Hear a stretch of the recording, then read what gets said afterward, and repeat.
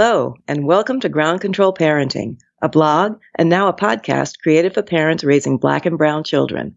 Why ground control parenting? Because we're not trying to be helicopter parents, but we do need to be on the tarmac, that ground control crew, making sure our kids have what they need for a successful takeoff. I'm the creator and your host, Carol Sutton Lewis. My daughter and two sons are in their 20s, and I've been writing about parenting and education issues for more than a decade. In this podcast series, I'll be talking with some really interesting people about the job and the joy of parenting. Today, I am so excited that my dear friend, the Honorable Deval Patrick, is joining me in conversation.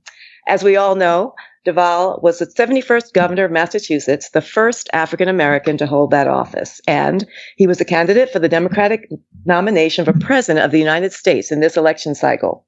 His next step in public life is as the founder and chairman of Together Fund PAC, a political action committee to support progressive politics, including Joe Biden's campaign for president, swing state candidates for the U.S. Senate and House of Representatives, and grassroots groups driving voter turnout. So he's super busy these days.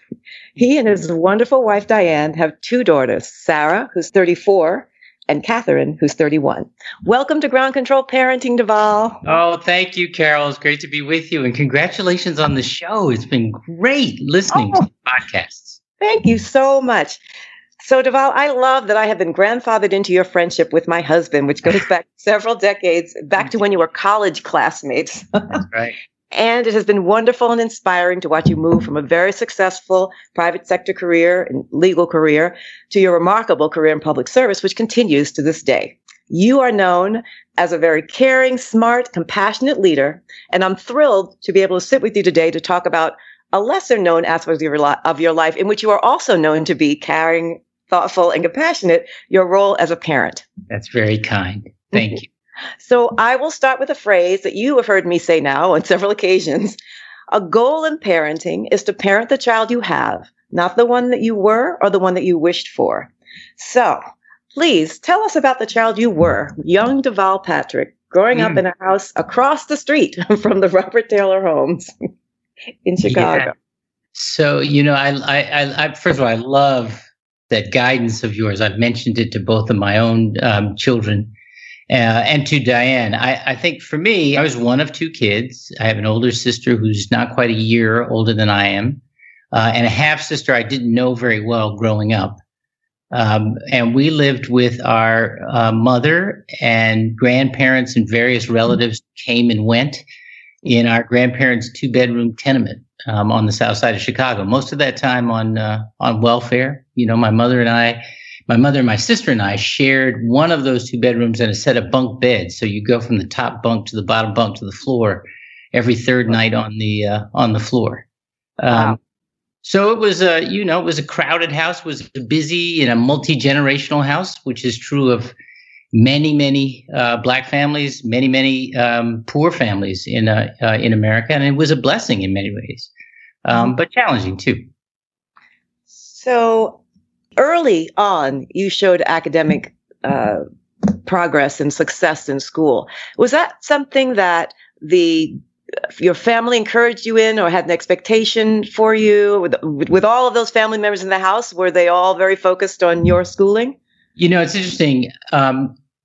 They were, I think, my grandparents had gone to school through the 3rd grade in Kentucky before they moved up to Chicago to get away from the Jim Crow South. My mother dropped out of high school to when she was pregnant with my sister, and then I will say later on, years after my father had left, she went back and got her GED. It would drag my sister and me along to these night classes, and we'd play with chalk on the board while she was taking her classes in the next room. I think education was important. It was an expectation. It was a time when education was viewed as the way up and the way forward. But I think my real love of school came because I got love in school that I didn't necessarily feel I got at home. And I responded to that. I had these marvelous teachers, even in these crowded classrooms, who cared about us. They worried about us. They were professional. Black women and men. Mm-hmm. And they seemed to have it together, and they were, they raised our expectations of ourselves. And I think I responded to that.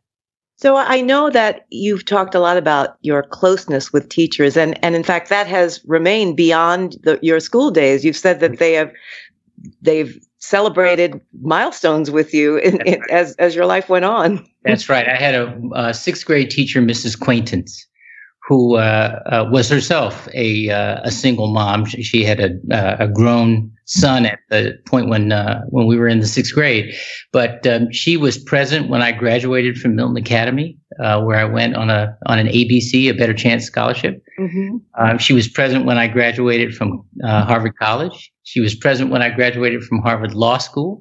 She was at my wedding in New York. She was present when I was sworn in to head the Justice Department's Civil Rights Division in the Clinton administration. And she would have been present at my swearing in as governor, but she had passed away. But my third grade teacher was there, Mrs. Threet. There were, and I had teachers at Milton Academy who were surrogate parents in a whole host of ways. So that's actually so wonderful to hear. My mom was a teacher, and it is really so gratifying to hear how much of an impact that these teachers can and did have in your life. Yes. I want to fast forward to boarding school, because there you were on the south side of Chicago, with a family that wanted you to be educated, but had fairly limited scope of what that meant. And suddenly you have the opportunity to leave Chicago, to go to Massachusetts, to go to live away at school. And how did your family react to that? Well, so, the amazing thing about my family is that, as I think back on it, is that they had limited exposure and experience, but they had limitless hope for us. And that came through. And they were very matter of fact about new things. My mother, I came to Milton Academy the night before classes began by myself. I found out about Milton Academy because a seventh grade English teacher knew about the A Better Chance program, or found out about it from a flyer on a bulletin board, and introduced my mother and me to it because she knew of how strong a student I was becoming and how limited my opportunities were in the public high schools in Chicago at that time. And we applied. We got this admission letter from Milton Academy. Academy, I thought this was a military school and what happened. They had a dress code in those days, Carol. The boys wore jackets and ties to classes. So when the clothing list arrived at home, my grandparents splurged for me in a brand new jacket. But a jacket on the south side of Chicago is a windbreaker. So there I go. The next morning, all these boys are putting on their tweed coats and their blue blazers, and I have my windbreaker. I had a lot to learn.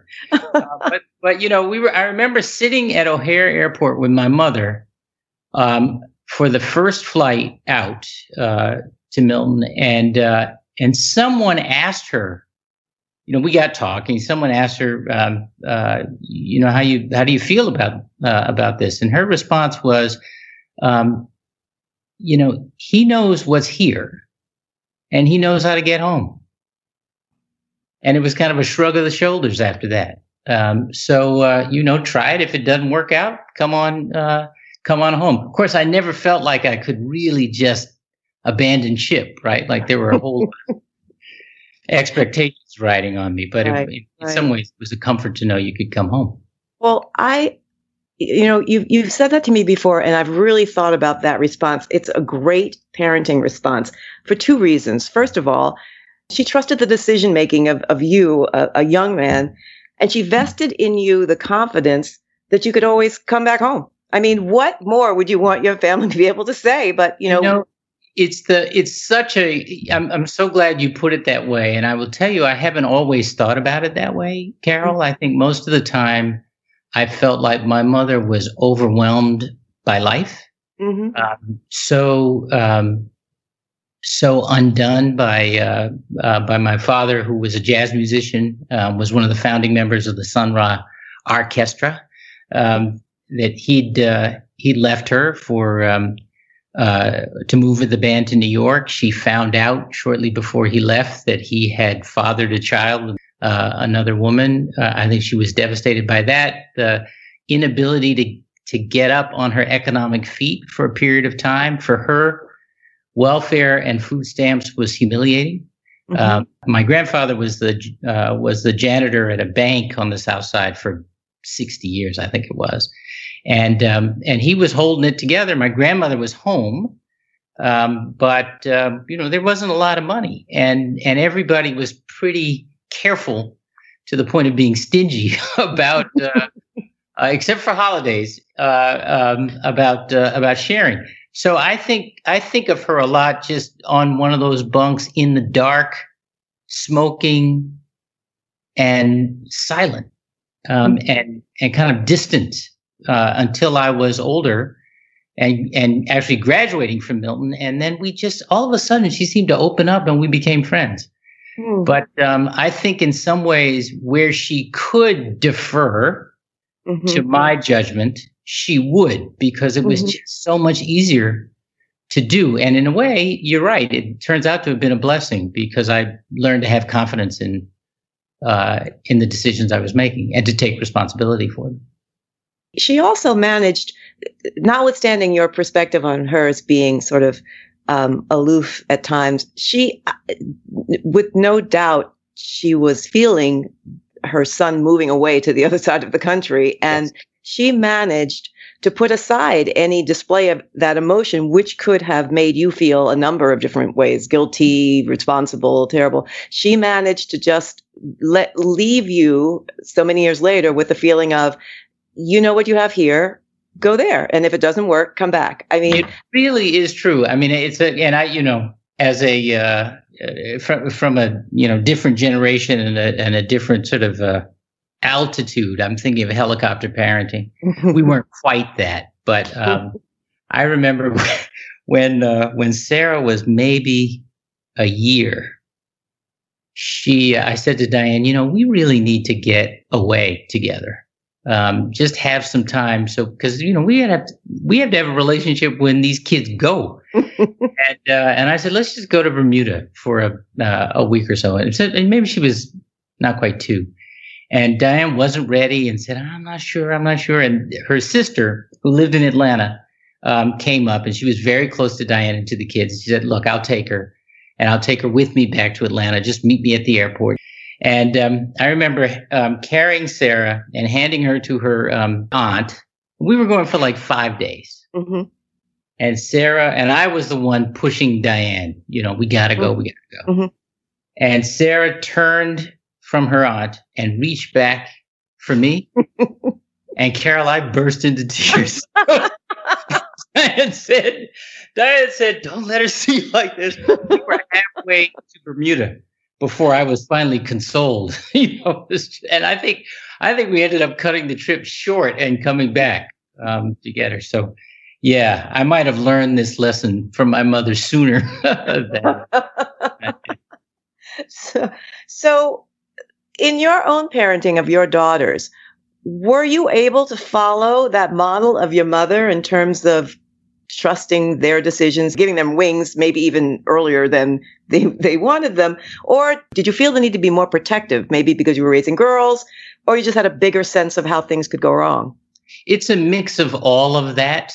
I think, I felt protective because I was raising girls, and I'm thinking of your mantra. I felt I had to demonstrate that I could be a reliable, show up dad, because I had that. And I was very demonstrative in my in my love of my kids, because I didn't want them to doubt that about me the way I did about my own dad, who was not just aloof but absent. Right. So I think I overcompensated in some of those ways. In some of those ways, it just caused them even now to just roll their eyes. But we also, and I would say in my case more than Diane, I think she'd agree, gave them a lot of room to try things, to explore. I can remember taking Sarah with me on a business trip to London, and I had meetings all day. and we were staying in a fancy part of town in a really nice hotel. And she was maybe 11, and said, she'd like to take a walk. And I said, well, take the card for the hotel and off you go. And off she went. And I learned later, got terribly lost. As far as I can tell, she bought every knockoff handbag in London. And got distracted with all of the shiny things. But ultimately, she called the hotel. And, and calling from a payphone in London is no joke. I mean, this is before cell phones. At 11, yes. At 11 years old. And they helped her, and others helped her find her way back to the hotel, and she was cool. Catherine, our younger daughter, after high school, as she was graduating, had applied to all these disparate schools, big urban schools and tiny colleges in the countryside, and the Culinary Institute of America. And we said, wait a second, do you know what you want to do?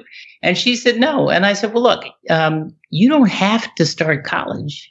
You can take a year, but you got to do something. You can't sit and play video games all year. And she went off, God bless her, to Bahia in Brazil, and worked in an orphanage for kids who had been orphaned by AIDS.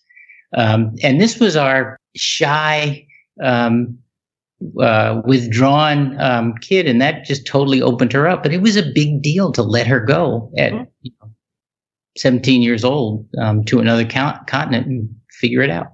Absolutely. And that was more than a decade ago. And so the concept of a gap year wasn't nearly, in the United States anyway, wasn't nearly as prevalent. Since your foundation was built on storied academic institutions and education was really important to you, did you have any concerns about her taking this divergent path? No. In fact, I through a traveling fellowship, I spent a year living in Africa after college, which was great because I didn't know exactly what I wanted to do. I wanted to, I thought about law school, thought about business school. I actually applied to seminary. So I was all over the place, just like Catherine. And I was rescued from my indecision by a Rockefeller Fellowship and ended up living in Sudan for most of that year. And it was transformative. And I think I was looking for that for Catherine. I think she found it. Sarah took the better part of a year after she graduated from NYU. And I teased her about backpacking across Europe and coming home with Marco, the Italian surfer, whom she later married. I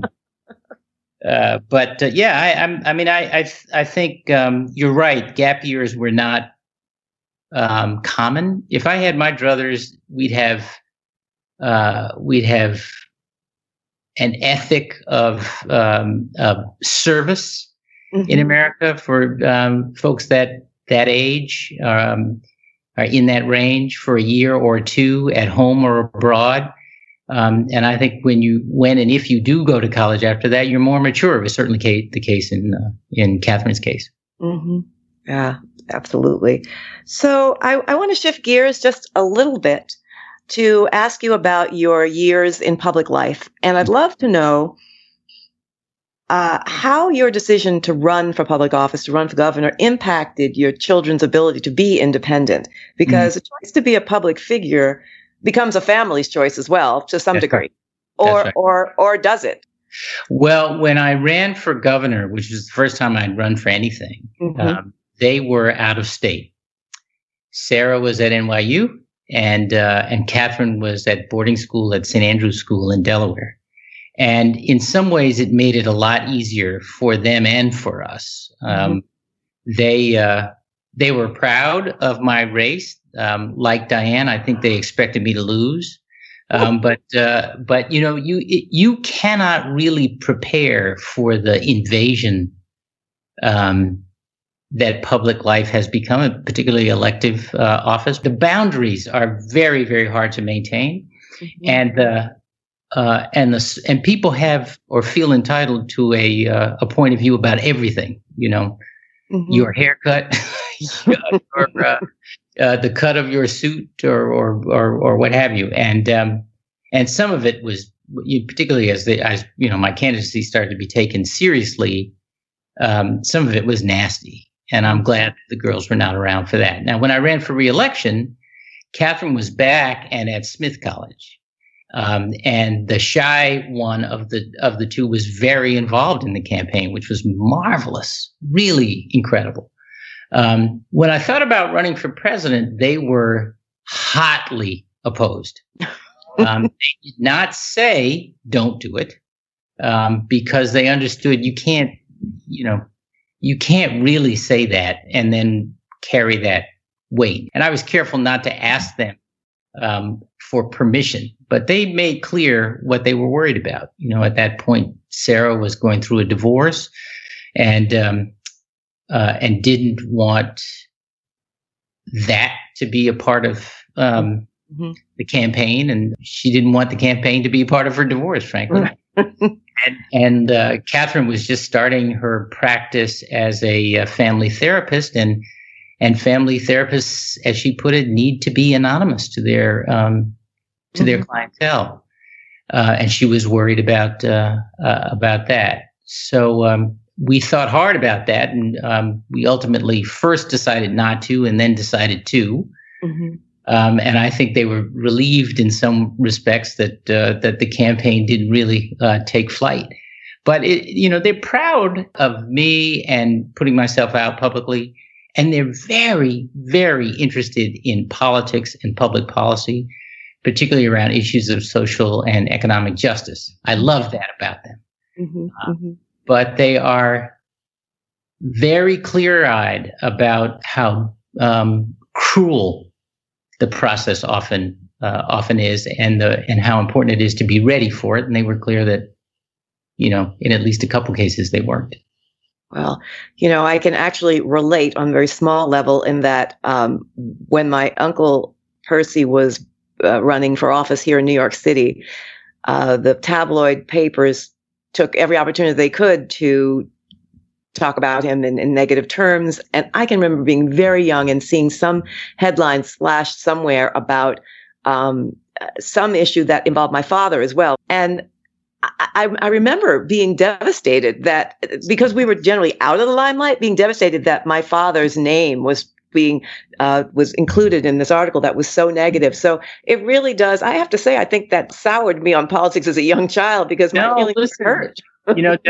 Diane grew up in Brooklyn and with her grandparents, and her grandfather was Bertram Baker, who was assemblyman from Brooklyn, was the first Black majority leader in Albany, and so she remembers a time when politics was much more genteel. It was you didn't draw in your family. He was a West Indian gentleman. And he withdrew from politics when he was running for re-election, and this upstart challenged him. Something that you never do. This upstart named Shirley Chisholm running for her first office. And he withdrew because it was so, he was a Negro when, this is 1968, he was a Negro when everybody else was Black. And he sort of went at him. And rather than fight, he just said, this is not the way it's supposed to be. And he stepped back. Yeah. I mean, it can be that it's a rough and tumble business. But there's a lot of good you can do. Yeah. So one other thing I wanted to ask about on that topic.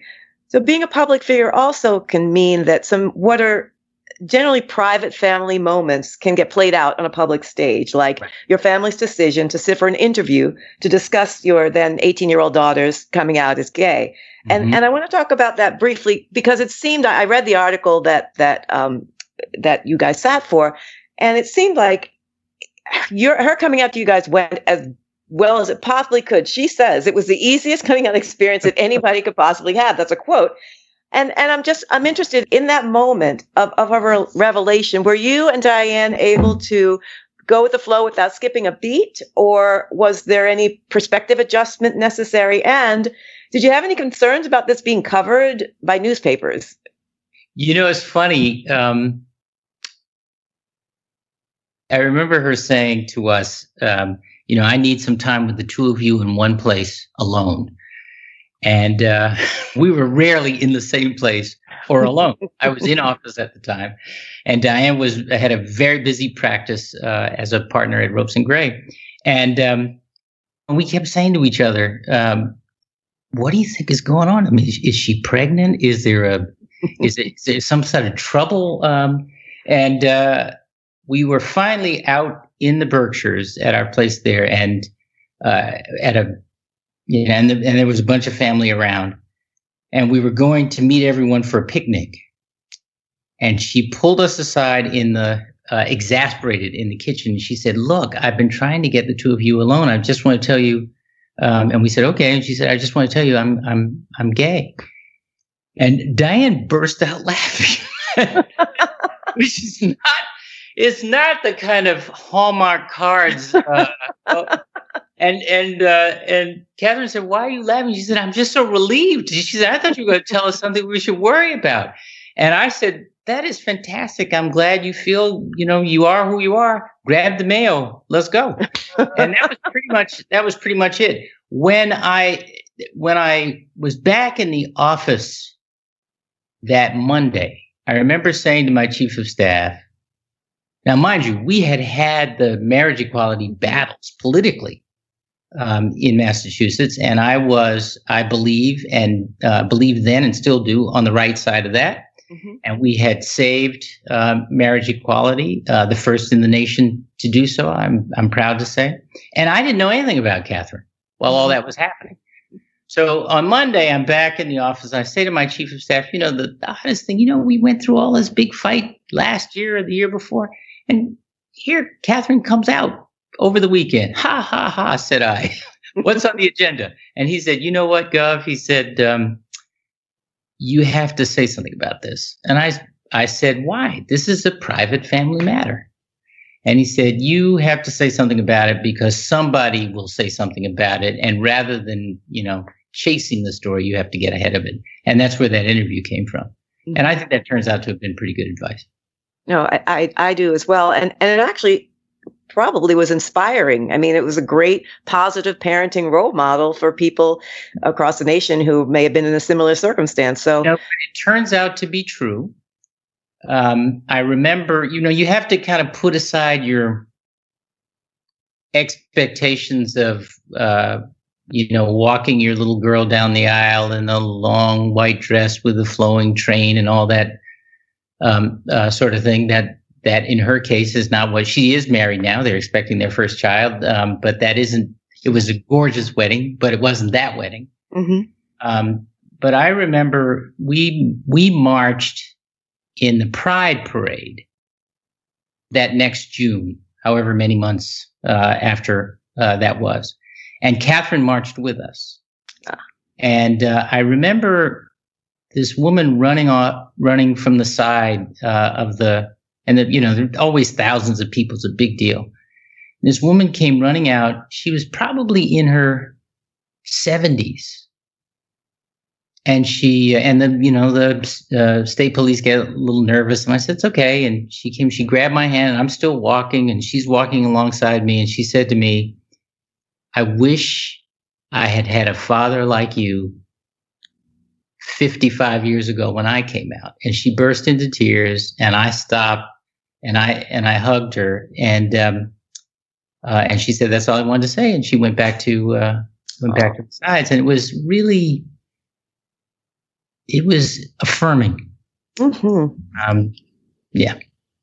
Yeah. Boy, I guess that's the flip side. I mean, your family's on public display, but there's some instances where you can, with that, be helpful to people. That's a great story. Yeah. So I want to move on to under the guise of sort of what you got right, because my whole interest in parenting is trying to figure out what works and trying to pass on information about what works. And so when I've asked you in the past what you think you got right, you talked about your children, both your daughters being grounded, having a strong sense of justice. And I'm really interested in how you and Diane helped them get there, especially considering that they grew up with exposure to so much. I mean, you had a very successful private sector life, and then as you became pub governor, and they just had access to so much, and access and opportunity to things that can be distracting from being grounded and believing in social justice. No kidding. I told you the story about Catherine's homework in kindergarten, didn't I? You did, but please tell it again. So we were living in Washington at that time, and she was in public school, just starting kindergarten. And the homework assignment was to, they were working on changes in the seasons. And she was to come home and describe each of the 4 seasons to mom and dad. So Diane said, "You ready?" And she said, "Yep." And so she said, "Okay, the 4 seasons." She said, "First you drive up and the doorman takes your car. And then you walk down a corridor and there's a big round table with flowers on it. And you go down to the dining room and with her mouth open. And because what she was describing was her several visits to the Four Seasons Hotel in Washington, D.C., And I think to myself, one generation, right?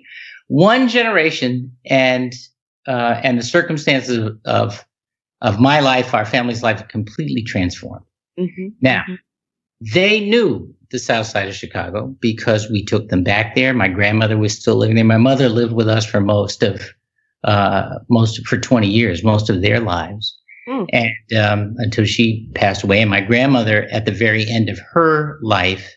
But when they were small kids, we would go back and visit. They saw that neighborhood. We lived in the town of Milton, which is right on the edge of Boston. You can walk right into Dorchester and Mattapan, and they had friends there.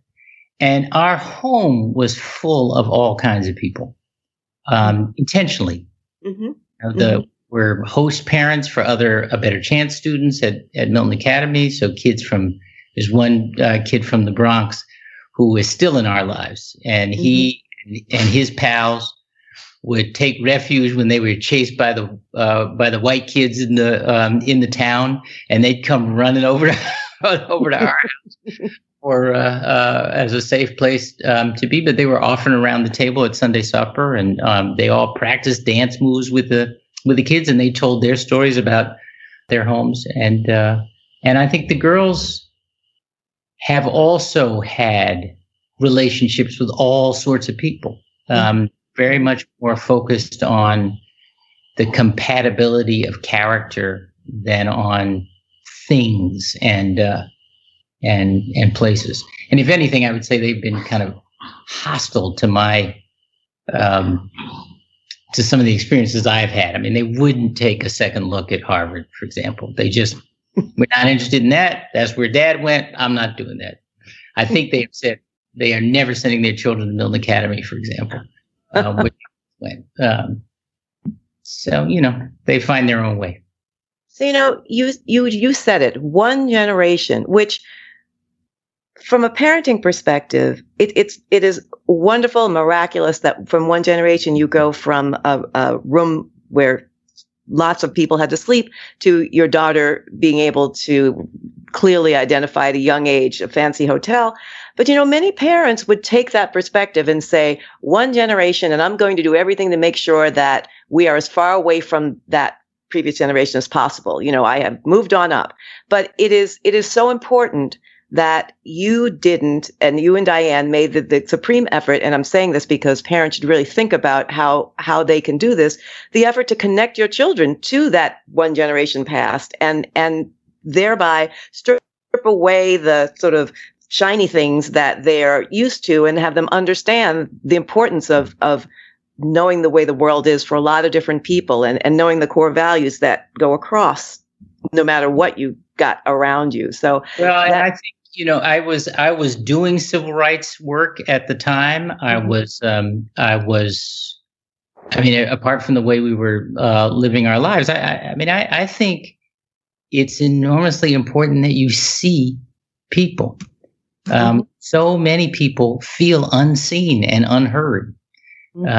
And I think in the work I have done and at every level and in the person I've tried to be, and Diane as well, we have tried to be intentional about seeing people. And I think the kids have that. I know they do. Mm-hmm. That's great. So before I wrap up, I have one question. Grandparenting.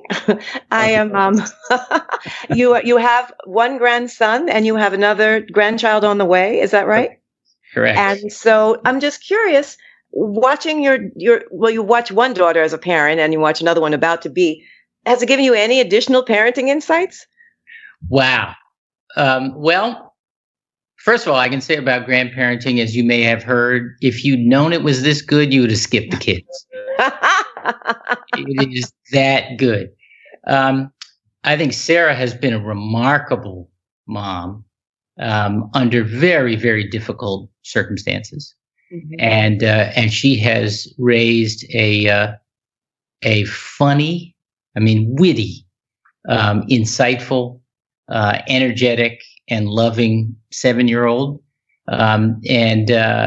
He has all that boyish physicality, but he's also very, very tender. He's tender to her and to us and to other kids, which I love. It's really fantastic. I have said to her your mantra about taking care to raise the kid you have and not the one you were, or the one you wish you had. I think I have it right. That's exactly right. And when I said that to her, she really paused, because there's a lot about the way she has described her parenting, which is a response to how she felt she was parented. And I, I'm not going to get into the umbrage I take of that. But I think she wants to be, she's made career choices that are very different from her mom and me, because she wants to feel like she can be present in a way she felt we weren't always. I totally get that. I think Catherine's interest in being a counselor for families in crisis, and I've seen her do this. I've seen her work and just how good she is at it. Tells me, number one, that if she can really bring that into her own parenting, she is going to put the rest of us to shame. But it also causes me to tell her to take care, not to be a therapist with her kids, but to try to be a mom. Yeah.